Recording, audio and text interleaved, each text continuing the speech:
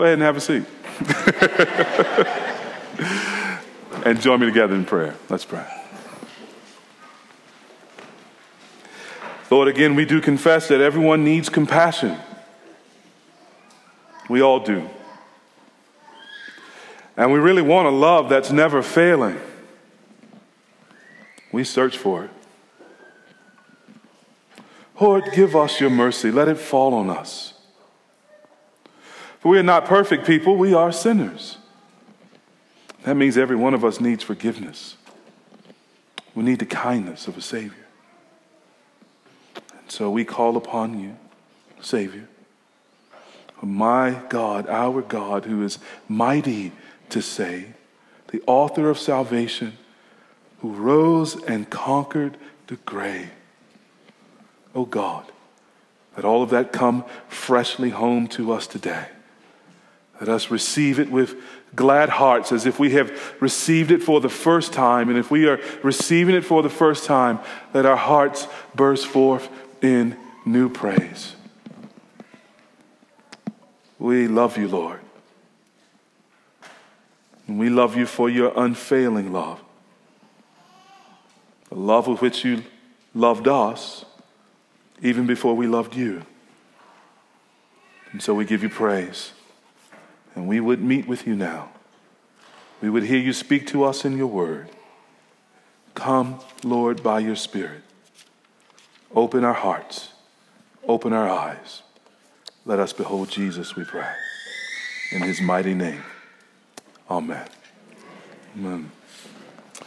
Let me add my word of welcome to those of you who are visiting with us this morning. I'm Pastor T, one of the currently three pastors of the Anacostia River Church family. On behalf of the entire church family, again, we're so glad that you're with us, singing praises to God with us and rejoicing in his grace. You see some folks in the aisles right now carrying stacks of Bibles. We're about to give our attention to the Bible. And so if you don't have a Bible and like to use one, just raise your hand and they will get one to you. We're in Luke chapter 19. That's in the New Testament. When I say chapter 19, that's the big number. And when I say verse, that's a small number. Brother Rick, there's a sister right up here in front of you. Hey, raise your hand there, sis. When I say verse number, that's the small number. So we're in Luke chapter 19, big number, verse 1, small number. And we're going to be giving our attention to verses 1 to 27. Again, let me say welcome on behalf of the church family. Can't think of any place we'd rather you be than singing praises to God with us. And I want to have us do two quick things before we get into the text. One is I've just been encouraged and ministered to singing this morning. Let's give God thanks for our brother Amos. I don't know where he went. Our brother Amos Evans is praying for us this morning. Grateful for those who are singing and those who are playing for us this morning. Also, just to celebrate, we have with us this morning very special guests who are joining us for the first time. They have new identities. All right? It's not the Witness Protection Program. It's called marriage. So Antonio and Jen married a week ago last Saturday. Amen. Amen. It was a pleasure to celebrate with them and their families last Saturday, and so we're so glad to see you this morning as Mr. and Mrs. Praise be to God. And we look forward to saying that about a lot of other people. I won't name them names right now, but we like marriages, and so y'all get on it. Luke chapter 19. I better get to the Bible. Luke chapter 19. We've been sort of in this series called... what we call it, getting to know Jesus. Getting to know Jesus. And we've been wanting in Luke's gospel to get clearer and clearer pictures of the Lord Jesus Christ and who he is and what he's like. And in this morning's text, what he's come to do.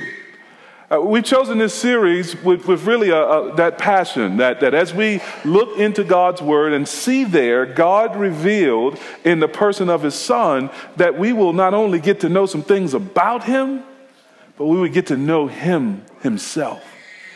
And we'd be drawn into his presence with joy and with love, and that we would share and delight in his glory.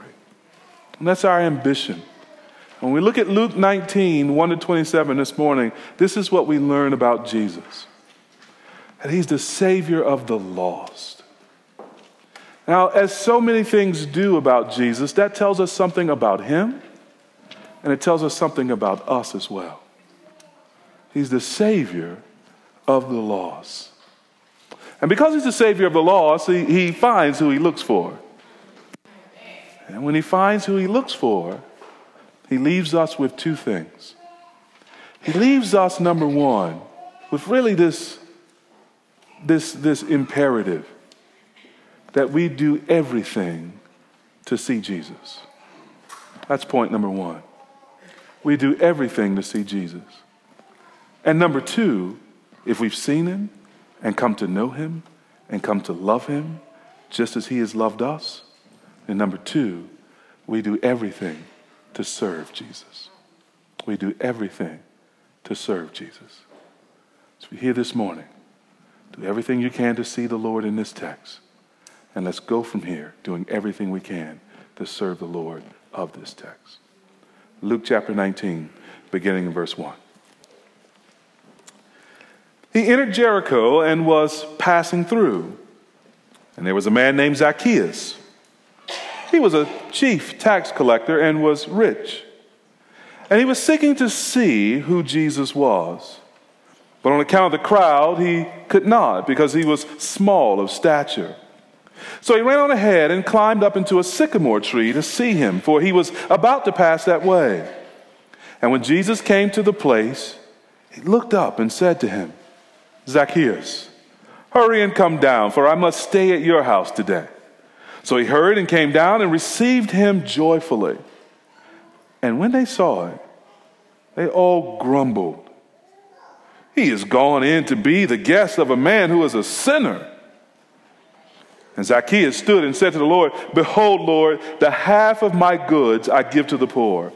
And if I have defrauded anyone of anything, I restore it fourfold. And Jesus said to him, Today salvation has come to this house, since he also is a son of Abraham. For the Son of Man came to seek and to save the lost. As they heard these things, he proceeded to tell a parable, because he was near to Jerusalem and because they supposed that the kingdom of God was to appear immediately.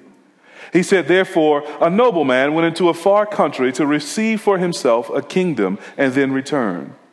Calling 10 of his servants, he gave them 10 minas and said to them, Engage in business until I come. But his citizens hated him and sent the delegation after him, saying, We do not want this man to reign over us. When he returned, having received the kingdom, he ordered these servants to whom he had given the money to be called to him, that he might know what they had gained by doing business. The first came before him, saying, Lord, your mina has been made 10 minas more. And he said to him, Well done, good servant, because you have been faithful in a very little, you shall have authority over 10 cities. And the second came, saying, Lord, your mina has made 5 minas. And he said to him, And you are to be over 5 cities.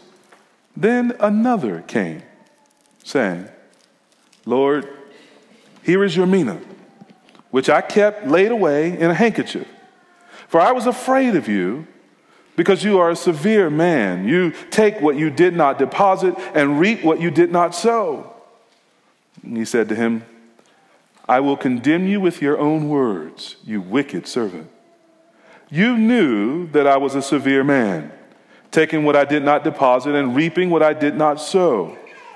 Why then did you not put my money in the bank, and at my coming I might have collected it with interest?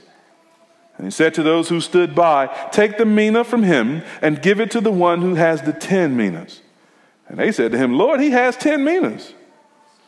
I tell you that to everyone who has, more will be given.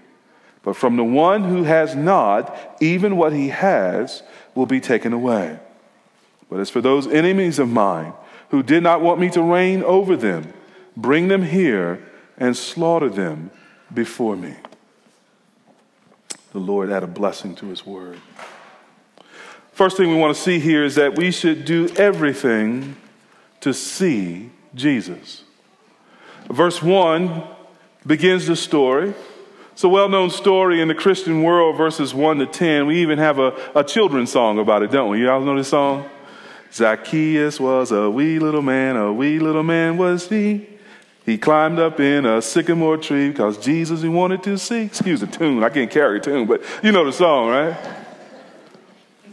It's a good part of Scripture to turn into a children's song because it teaches us tremendous things about Jesus and about why we should seek him. Notice the context in verse 1. After traveling for the last few chapters, Jesus has now finally entered into Jericho, and he's passing through. Jericho is the last kind of major city that the Lord is to pass through before he gets to Jerusalem. Now, he's prophesied several times in the gospel that when he reaches Jerusalem, he'll be betrayed, he'll be tried by sinful men, he'll be beaten and mocked and killed, and then 3 days later, he will rise again from the grave. So verse 1 is meant to put us in that frame of mind. He's drawing near now to his betrayal and his crucifixion and his sacrifice, right? Well, it's in that context that Zacchaeus tries to see the Lord Jesus Christ. Verses 2 to 4 introduce us to this man and the effort that he went to. Verse 2 says he's a chief tax collector. And it also says that he was rich. Now, both of those descriptions tell us something really about Zacchaeus' spiritual life. Regular tax collectors were hated in Israel because they worked for the Roman government, which was oppressing the Jewish people. Now, Zacchaeus wasn't a regular tax collector. Notice he was a chief tax collector, and he probably didn't get that position by working hard. He probably rose through the ranks by being more crooked than the rest of the tax collectors, who often cheated people out of their earnings. So he was rich. Now, you remember what the Lord says about rich people just over in the previous chapter? We looked at it last week. Look back at Luke chapter 18, verses 24 and 25. That rich man had come to Jesus asking how he might have eternal life. And you remember, he goes away sad because he had great riches. And remember what the Lord says there in verses 24 and 25. How difficult it is for those who have wealth to enter the kingdom of God. For it is easier for a camel to go through the eye of a needle than for a rich person to enter the kingdom of God. Zacchaeus is a sinner and he is rich. He's the kind of guy you wouldn't expect to make it into the kingdom according to Jesus, right? But verse 3 says he was seeking to see who Jesus was. Now, beloved, I think that's a sentence with pregnant meaning. Not just simply seeking to see Jesus physically. I want to see who he is. I want to see who he was. They didn't know each other, hadn't met at this point. And perhaps the crowd had stirred Zacchaeus' interest. Perhaps he'd heard something about this new rabbi who did miracles and taught in ways that astounded people, right? He's seeking Jesus, but there's a problem. Verse 3, but on account of the crowd, he could not see Jesus, that is, because he was small in stature. He was a short man. The pause there is to avoid all the short jokes. All right? Zacchaeus was a short man, and he couldn't see over the people.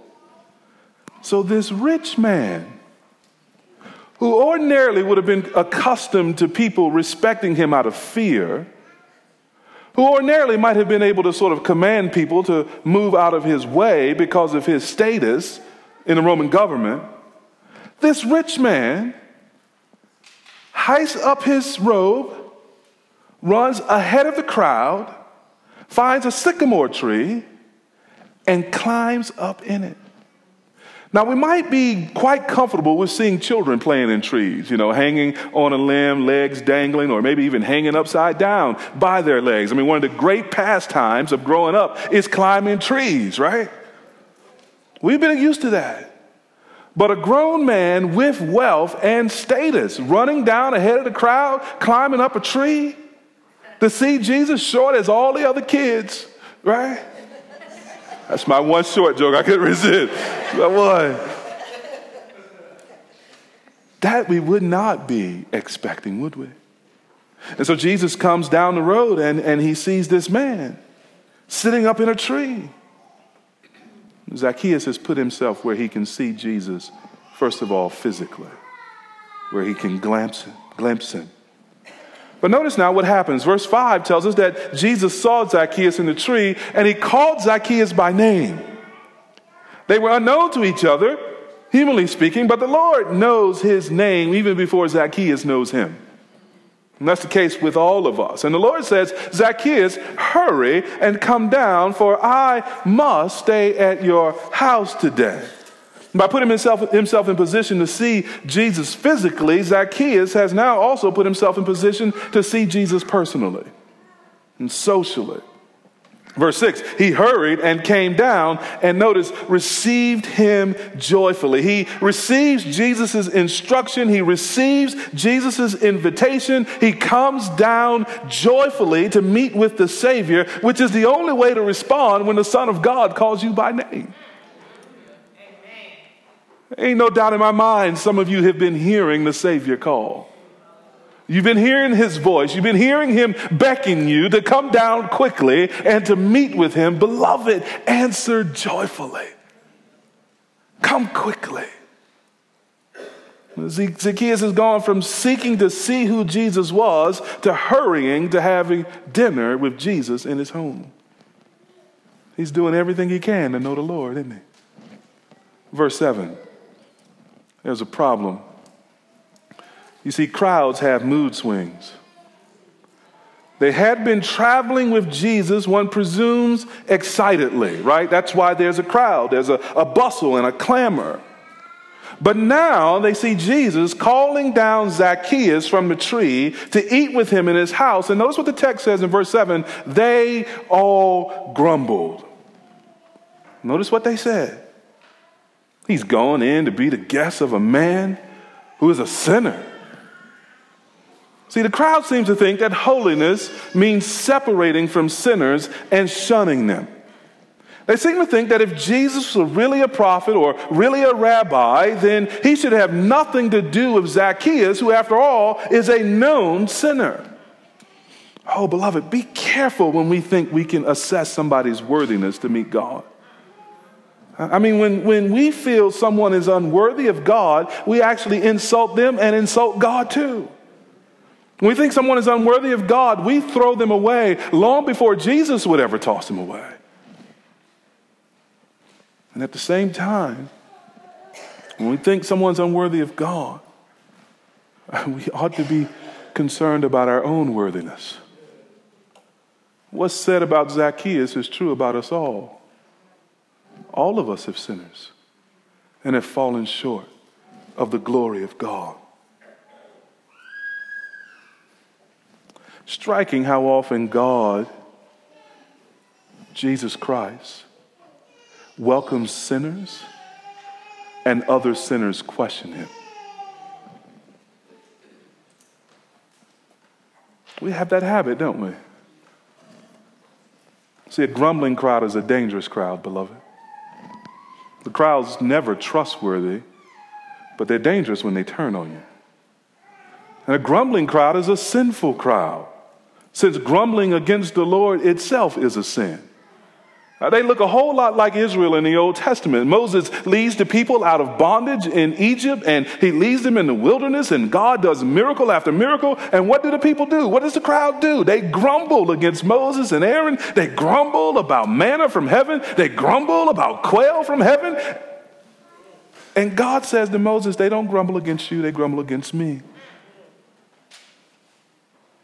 Oh, let us be careful of that particular sin, beloved, of complaining. It is against God who is in charge of all of our situations. And here they are replaying Israel's history, grumbling that Jesus should receive a sinner. Listen, beloved, if you're here and you're not yet a Christian, there's something you should know about us Christians.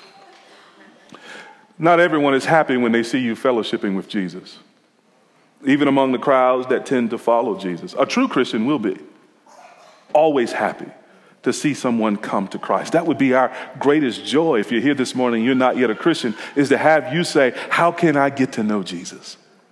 A true Christian would delight in that. But beware of those religious folks who seem to just be following Jesus in the crowd and at a distance, who don't quite know Jesus themselves, who grumble and complain that you're not worthy. Listen, beloved, we said this last week. Don't let Christians keep you from Christ.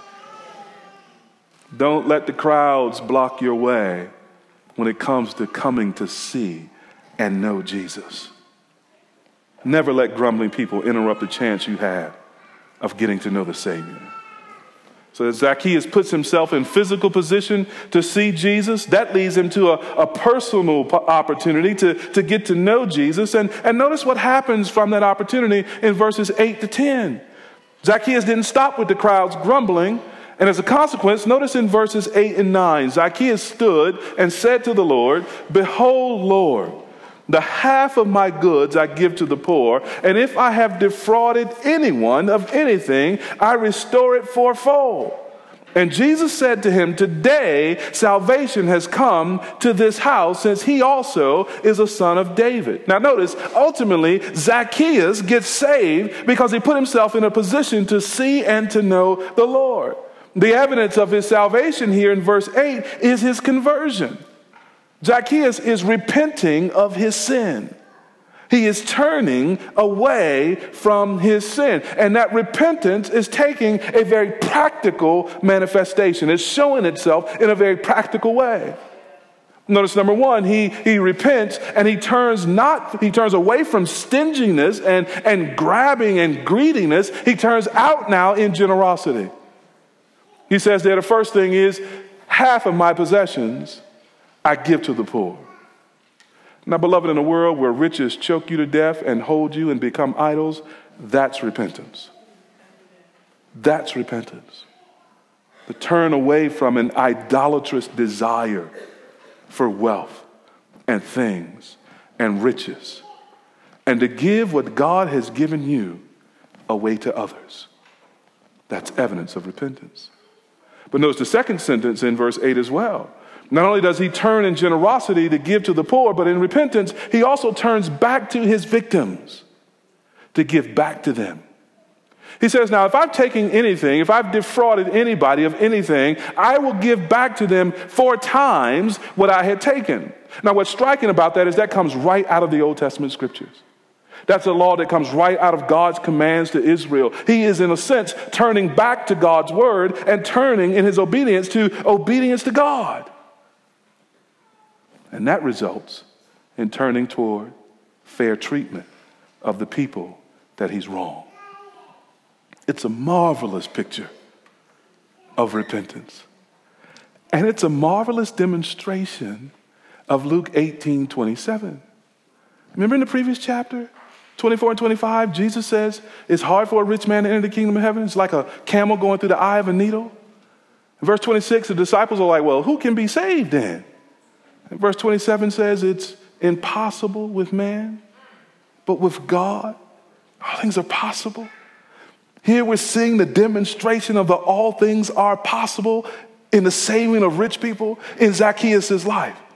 It's a marvelous demonstration of how God can call people from all of their idols, from all the things that ensnare them and entrust them, from a lifetime of sin, from a lifetime of abusing privilege and position, and he can turn them to himself and make them new.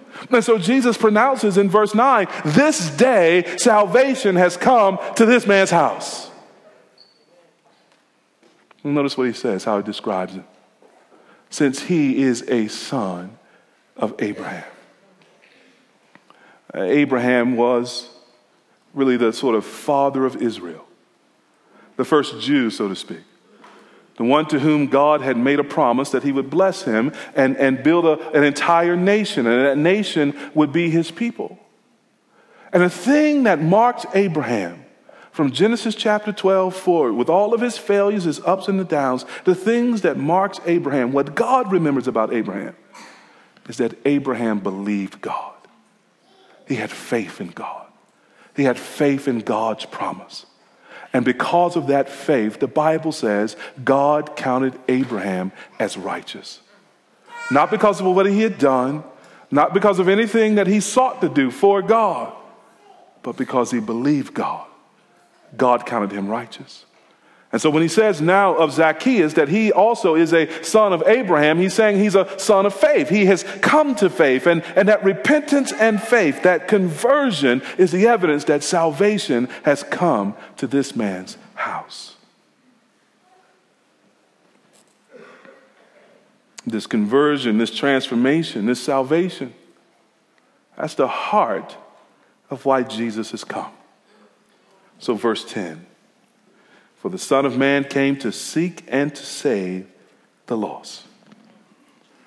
This is a good verse to memorize. If anybody ever asks you, why did Jesus come? This is a good verse to repeat. The Son of Man, it's the title that he uses for himself, has come to seek and to save the lost. What's marvelous is he didn't just come to look in on us, to simply seek us. He came also to gather us, to bring us back home. He came for the lost. And who is that? Well, that's all of us in our sin.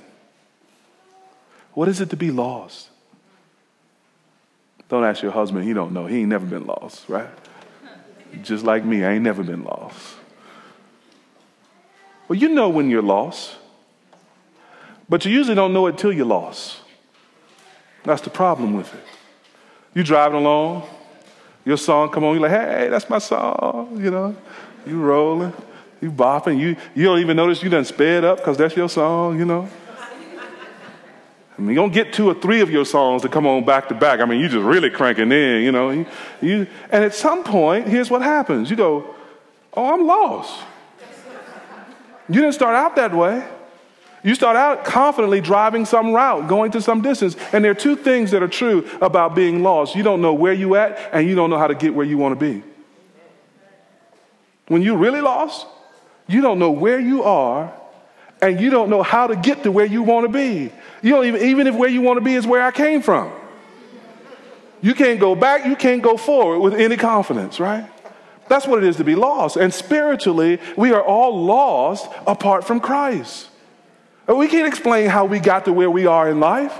Oh, there might be some major things we go, okay, that was a turning point and that got me off track. But you look up in your life sometime, you go, how I get over here?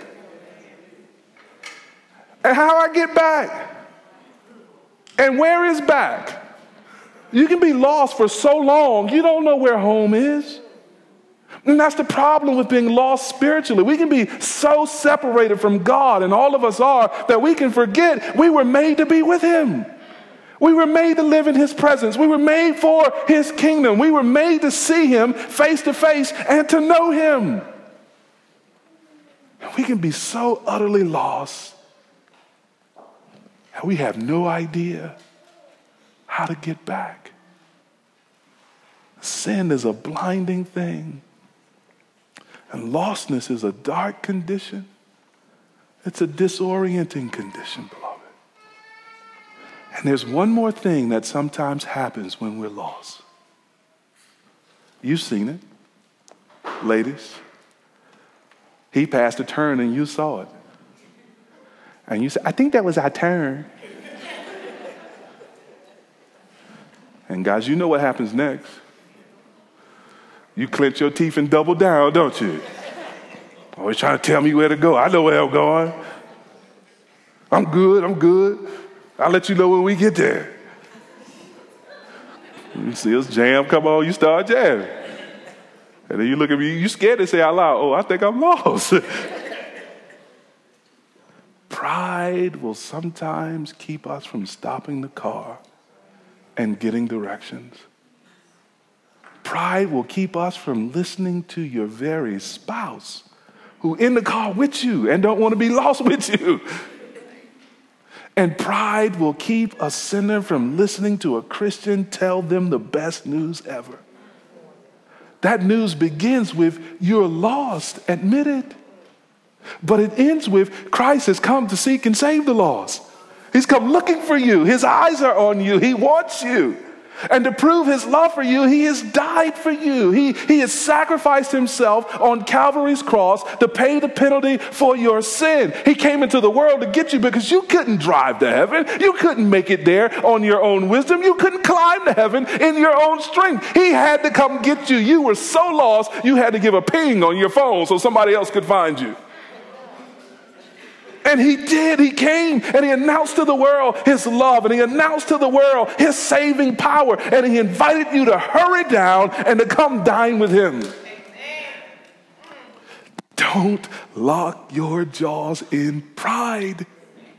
Don't clench your teeth and keep going the same direction. Repent like Zacchaeus and believe in the Lord Jesus Christ, and you will be found and saved and loved and kept from this day forever.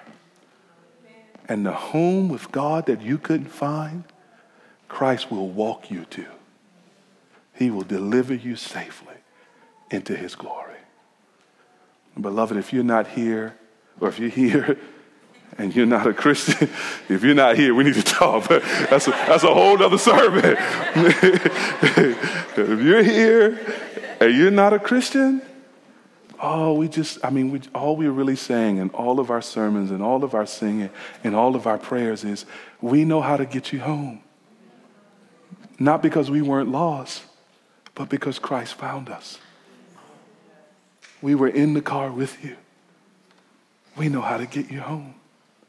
And all we want for you is to hear this good news and to believe it. If you have questions about it, talk with us after the service. Our emails are on the back of the bulletin. Email us, but do everything you can to see Jesus, to come to know Jesus.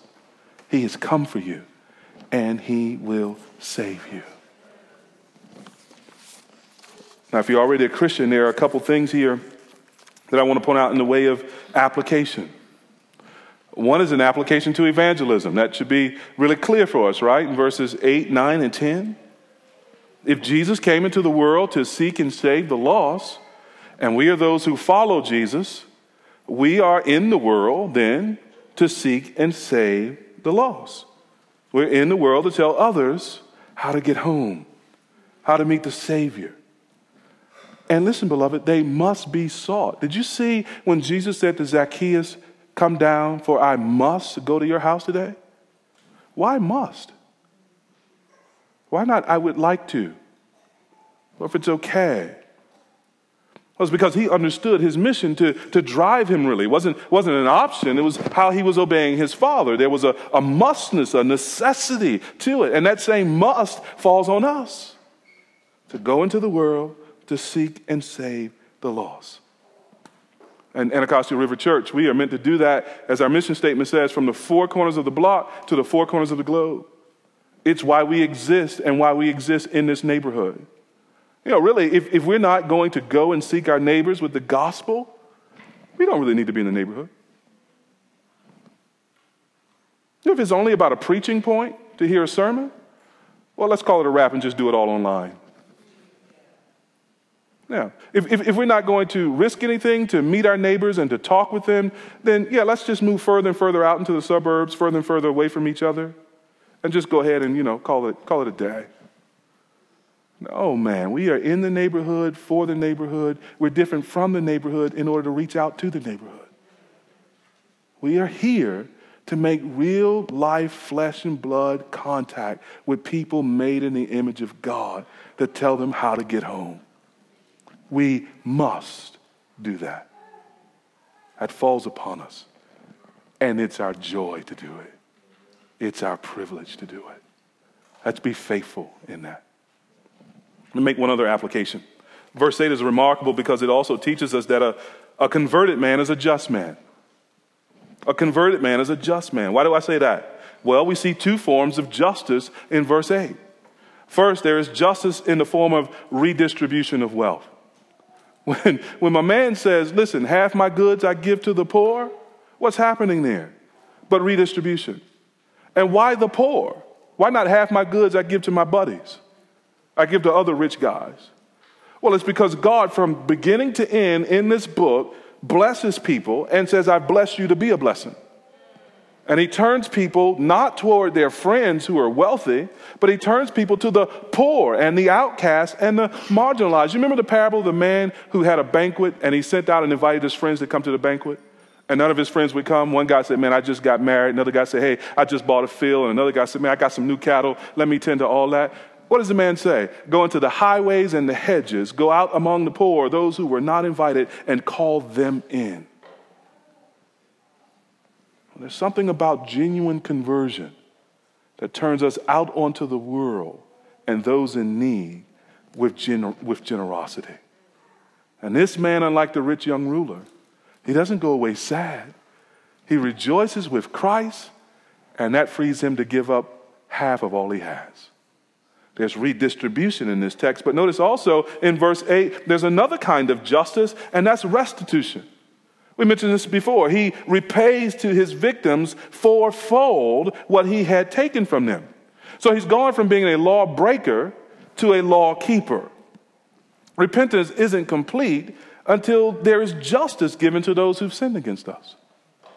We can't say that we are repentant and coming to Christ if we're going to leave undone, unaddressed, the wrong that we've been doing to people. All right? No, repentance, this turning to Christ, includes reconciliation and restitution with those we have harmed. I draw this out because in our day, in this very day where we hear so much about justice, I just want to make it clear that the surest way to see justice among men is to see men converted and to teach them what God requires. And what does God require? Micah 6:8. He has told you, O man, what is good. And what does the Lord require of you? But to do justice and to love kindness and to walk humbly with your God. Zacchaeus is a short little happy picture of that. Doing justice and loving kindness. Okay, that was the second short joke. All right. That wasn't even a joke. That was a reference. All right. Zacchaeus does everything he can to see Jesus, and when he meets with the Lord, he actually becomes a brand new, born-again, transformed man through faith in Christ. Do everything you can to see Jesus. Number 2, do everything you can to serve Jesus. That's what we see in verses 11 to 27. When they heard these things, they made 2 mistakes, really, in their thinking.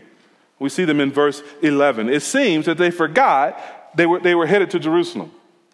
Jesus started doing all this talk in verse 9 and 10 about this man being saved and coming to seek and save the lost, and they moved pretty quickly to, oh man, the kingdom must be here in a few moments. They forget that they're going to Jerusalem. They forget about the cross. They forget about the suffering. In verse 11, they suppose that the kingdom of God was to appear immediately. And that's the way of men too, isn't it? They want to skip the cross and get right to the crown. They want to skip the suffering and get right to the glory. But first comes suffering, then comes glory. And that's why we're told Jesus tells this parable. And the parable, notice the people in the parable in verses 12 to 14. There are 3 sets of characters here. Verse 12, there's the nobleman. He goes off into a far country to receive for himself a kingdom, and then he's going to return. And the nobleman in this parable represents Jesus. He was going to Jerusalem where he would be killed, and he would rise 3 days later and ascend into heaven, and he was going to receive his kingdom from his Father in glory. But he was coming back then for his people. Then there are the 10 servants in verse 13. Those are the disciples, really, the followers of the Lord Jesus Christ. They receive a mina, a coin from the Lord. And they're supposed to engage in business with that coin until the nobleman, until the Lord returns. In other words, the servants and the disciples are to be good stewards for the Lord, serving him until he comes back. Then there's the final folks in this thing, the citizens. See them in verse 14? Notice, they hated him and sent the delegation after him saying, we do not want this man to reign over us. Somehow they think that choosing a king of glory is going to be done in a brokered convention, right? They got a delegation that they're sending to the party, and they want to argue against him. They hate and they rebel against him. And these citizens represent all of sinful humanity apart from the Lord Jesus Christ, who in their sin are in active rebellion against him, and who in their sin are attempting to be their own lords. And notice now the problem in the parable, verses 15 to 24. Notice now verse 15, he fast forwards in the story. The nobleman has returned from the far country, and he has returned having received the kingdom. I don't care what we say. I don't care what we do. I don't care what citizens on a protest against the rule of the Lord Jesus Christ. He's coming back with his kingdom. And so this nobleman comes back with his kingdom. And the first thing he does is he calls his servants to him to give an account for how they have conducted his business. It's as though we're getting an illustration of 1 Peter 4:17, where Peter says there that the judgment will begin at the household of God. So he starts with his servants. And it demonstrates that we all have to give an account for what we do with our mina, with our coin. It really symbolizes our whole selves and all the gifts and the opportunities and the abilities and the resources that the Lord has given us. We've got business to do, and that business is defined back in verse 10. We've got business to do to seek and to save the lost. So in what way are we stewarding all that we are and all that we have in order to pursue those who are lost apart from Christ and to see them saved through the gospel of Christ? And we'll have to give an account for that. So, servant, verses 16 to 17, he turned his mina into 10. And because of that, he's going to rule over 10 cities. That's the great reward, right? Let's not miss that a life of serving Christ is a eternally rewarded life. You may not see it now, but when he comes in his kingdom, you'll see it gloriously. The reward is really disproportional to the investment, isn't it? He took that mina, he invested that mina, and the Lord grew it 10 times the amount. The second servant comes in verses 18 and 19. You see a very similar thing there, right? He says, here's my mina and 5 more to go with it. So he gets a 500 sort of times return, and he rules over 5 cities. And that ruling over cities is just a picture of us ruling together with Christ in his kingdom. But notice now another servant in verse 20. That servant came with excuses rather than profit. That servant had put the money in a handkerchief and hid it. And verse 21 says this servant did that because he was afraid of the nobleman. So here you have the curious thing, which sometimes happens, of having a disciple who's thinking hard thoughts about his Lord. We'll think about our own lives sometimes. How we come to think that God has done us a hard thing. And then we come to sort of fear him in that way. This servant is called wicked because he's thinking these hard thoughts about God. First of all, or about the nobleman. First of all, the nobleman is a severe man. And secondly, that the nobleman reaps where he does not sow. That's how he understands this severity. And in his fear, he thought his excuse might be enough to justify his failure to steward well what the nobleman had entrusted to him. But the problem is, he didn't act on what he knew about God. He didn't act on what he knew about God. Look at verses 22 and 23. The nobleman says he would use his own words against him.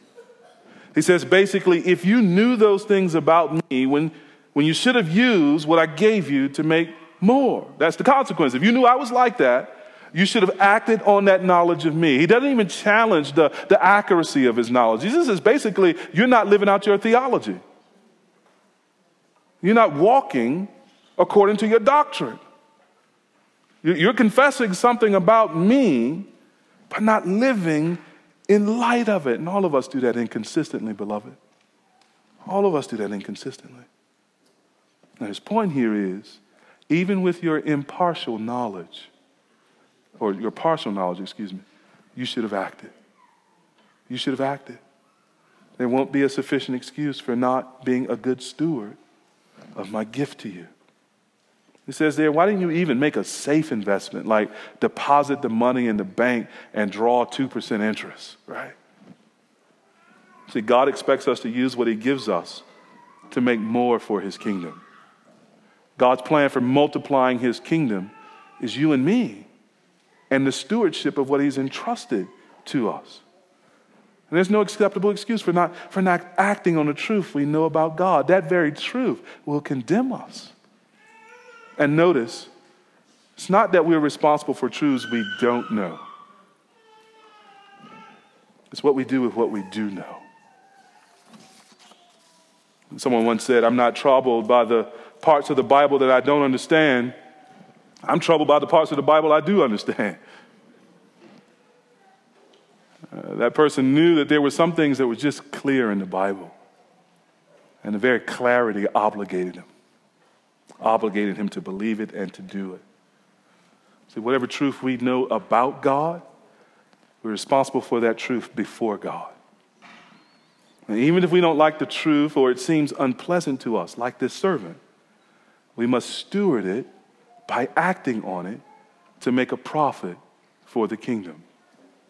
Notice verse 24, what happens to the third servant. And he said to those who stood by, take the mina from him and give it to the one who has the 10 minas.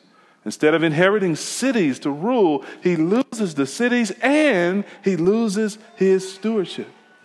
He himself is not lost, but all that he could have had as a reward in the kingdom is taken away. So let me flip this. And we're sort of seeing this sort of negative statement. Let me sort of flip it positively.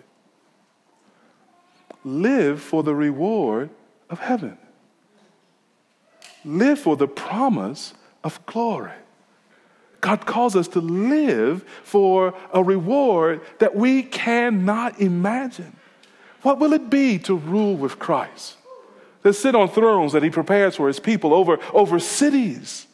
Well, he's trying to give us a picture of us sharing in that authority and greatness and splendor and majesty and wonder and that sublime and indescribable power that is his. We are going to be in that glory, sharing in that glory, ruling with Christ. And he's saying, I've given you a little bit now. Just use that little bit and watch what I turn it into. And watch what great things you will rule over in my kingdom if you would simply be faithful with the little bit I give you. Oh, it's a wonderful enticement to serve Jesus until we see Jesus. To do everything we can to serve him until he comes, when we will hear the well done and share in his reward. You want a reason to get up tomorrow? How about that reason being an eternal kingdom of glory with Christ, of sharing in the wonder of his power and his love? Get up tomorrow, go to work tomorrow, meet with Christ, speak of Christ, because with that little bitty mina that we have, he's going to take it and multiply it and make it 10 and grant us a place in his kingdom. Serve Jesus until you see Jesus. Notice the philosophy of this parable as we close, verse 25 to 27 there. He takes that one mina from that man who had hidden it in a handkerchief and he gives it to the man with 10. In verse 25, all of us cry out, wait a minute now. Well, he got 10. Why brother can't get 6? Let me have that, right? Verse 20, y'all know that's how y'all do, right? Me too. Verse 26, the nobleman responds and says, I tell you that to everyone who has, more will be given. But from the one who has not, even what he has will be taken away. That's the philosophy of this parable in so many words. In the kingdom of God, faithfulness is rewarded. That's what the Lord means by everyone who has. He's not talking as we sometimes do about the haves and the have-nots. That's not the issue there. The one who has in this text is the one who has been faithful. The one who has not is the one who has not been faithful, even with what he had in his possessions. And so the one who has will be rewarded, while the one who has not, well, he will have that even taken away. Now, it's better to be a doorkeeper in the household of the Lord than to be on the outside. But ain't no reason to live like that now when we can live to be those who would be rewarded. The faithful are rewarded, but notice also verse 27. the wicked are judged. Verse 27 comes back to the citizens. The nobleman had not forgotten them, those who rebelled against him and sent the delegation to oppose his rule. They're left here to the very end of this parable. They are not forgotten. And when the judgment of his followers is complete, his servants is complete, then the judgment of the haters begin. Haters gonna hate, but haters gonna be judged too. They are slaughtered, the text says, before the king.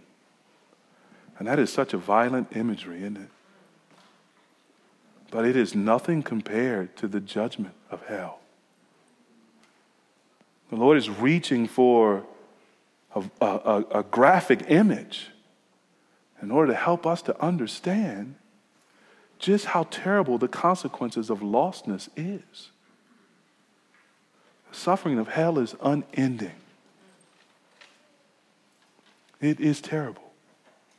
It is the removal of every grace, every kindness, every goodness, every love of God, and the replacing of all that's good with his anger and fury and judgment. Those in hell wish they could be slaughtered and have it over with. They really do.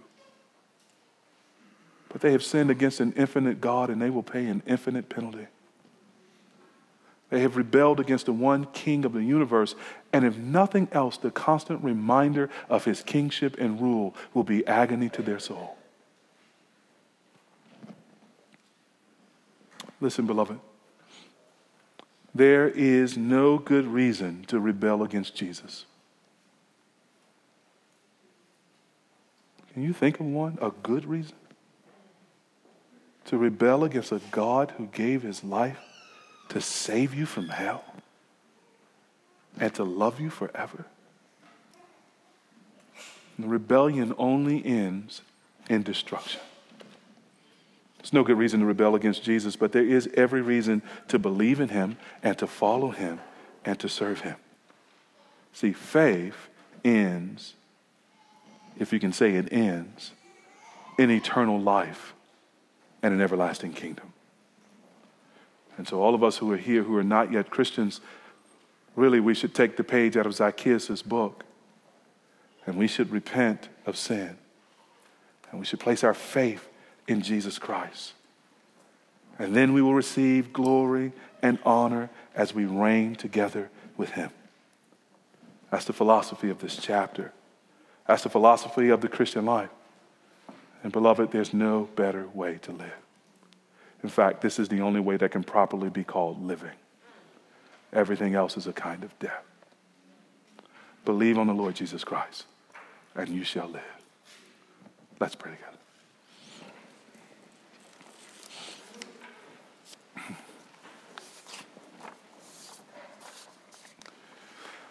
Lord, we praise you for the call to repent, which to us in our sins feels like a certain kind of death, and it is.